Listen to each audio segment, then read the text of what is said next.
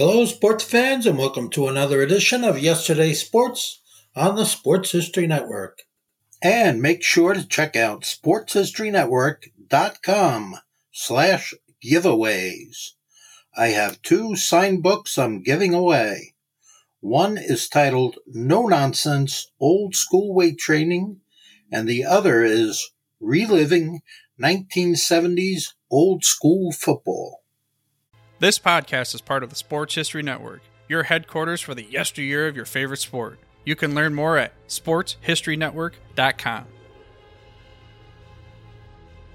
Hi, folks. Welcome again to another edition of the Pigskin Past. I'm your host, Joe Zagorski, and tonight we're going to be talking about a quarterback duel of a different nature. Now, in 1972, the NFL got a chance to see a quarterback duel of a different nature, one of the likes the league, at least after 1950, had not previously seen. The teams involved were the Chicago Bears and the Detroit Lions, two longtime division rivals from the old black and blue division, otherwise known back then as the NFC Central Division. The quarterbacks in this duel were none other than Bobby Douglas of the Bears and Greg Landry of the Lions.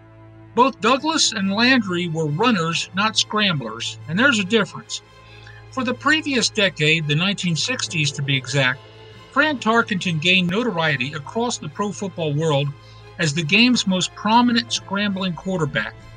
He would scramble, as it were, all around his pass pocket, trying to avoid the pass rush, with his primary idea being to throw the ball.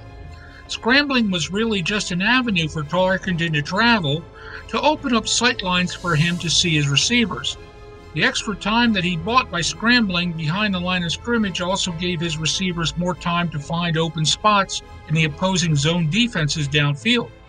Now, Tarkenton did run with the ball downfield on occasions, but he gained his fame and a Hall of Fame bust as a scrambler. Fast forward, if you will, to the early 1970s. Greg Landry of the Lions set a new league record for rushing yardage for quarterbacks in 1 year in 1971 with 530 yards. That record lasted for barely a half a year. That is because Chicago's Bobby Douglas decided that if Landry can run with the ball, so can I. Now, Douglas was thought of by many as a misplaced fullback or tight end. He was big at 6'3", 225, which was as big as practically all linebackers in the early 1970s. In fact, you could make a case of comparing Douglas with another player in this day and age, the tight end for the Jacksonville Jaguars named Tim Tebow. Chicago head coach Abe Gibron will never be described as a great strategist, but one thing that he was smart enough about involved his decision to let his quarterback run with the ball. Both Landry and Douglas were running quarterbacks, not scrambling quarterbacks. That is because both of these guys were determined first and foremost to gain yardage, not just to avoid a charging lineman or linebackers. They both had the size to run the ball. Landry was similar to Douglas in size, standing 6'4" and weighing 210. Both of these quarterbacks were also similar to bulldozing fullbacks. Neither really had any complicated juke moves in their repertoire. Their first move, once back in the pocket, was to avoid the first rushing lineman or blitzing linebacker, while looking downfield for an open receiver. As was typical with both Landry and Douglas, however, was the fact that both of these men seldom looked into their second read or the receivers who were not their primary receivers. Once the first guy was covered, both Landry and Douglas usually tucked the ball under their arms and ran. In the epic 1972 season, both quarterbacks did a lot of running. Landry almost equaled and surpassed his rushing record from the previous year. He gained 524 yards on 81 carries for a 6.5 yard per average rush. That was great by anyone's standards, but what Bobby Douglas accomplished was even greater. He set a new NFL single-season record of 968 yards rushing on 141 carries for an average of 6.9 yards per carry. He also scored 8 touchdowns in 1972. In short, Douglas was the Chicago offense that year. This was several years before Walter Payton showed up on the scene in Chicago. And it would be many years, 34 years in fact, before anyone would break Douglas's league record for quarterbacks. And that person was Michael Vick, who did it in 2006 when he rushed for 1,039 yards. Vick, however, was playing in a 16-game regular season, as opposed to Douglas's 14-game regular season of 1972. The great quarterback rushing duel of 1972 has long been forgotten in this day and age of throwing the ball. Few are the coaches who prefer their quarterbacks to risk injuries by running with the ball these days.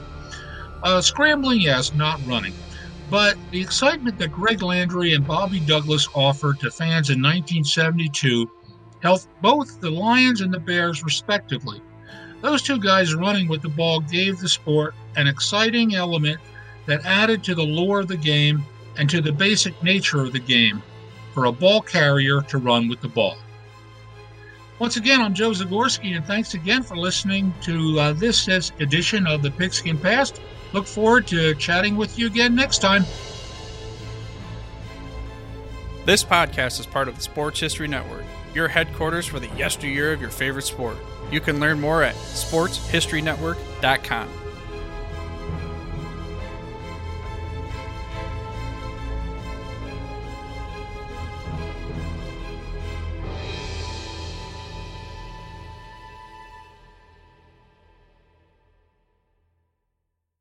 Hey there, sports history fan. This is Arnie Chapman, aka the Football History Dude, and I wanted to thank you for stopping by to listen to another episode here on the Sports History Network. Our podcasters are passionate about uncovering and sharing sports stories from yesteryear. And if you didn't know it already, we have over 30 shows across the network covering all sorts of sports history topics. In fact, here's a glimpse into one of our awesome podcasts here on the network.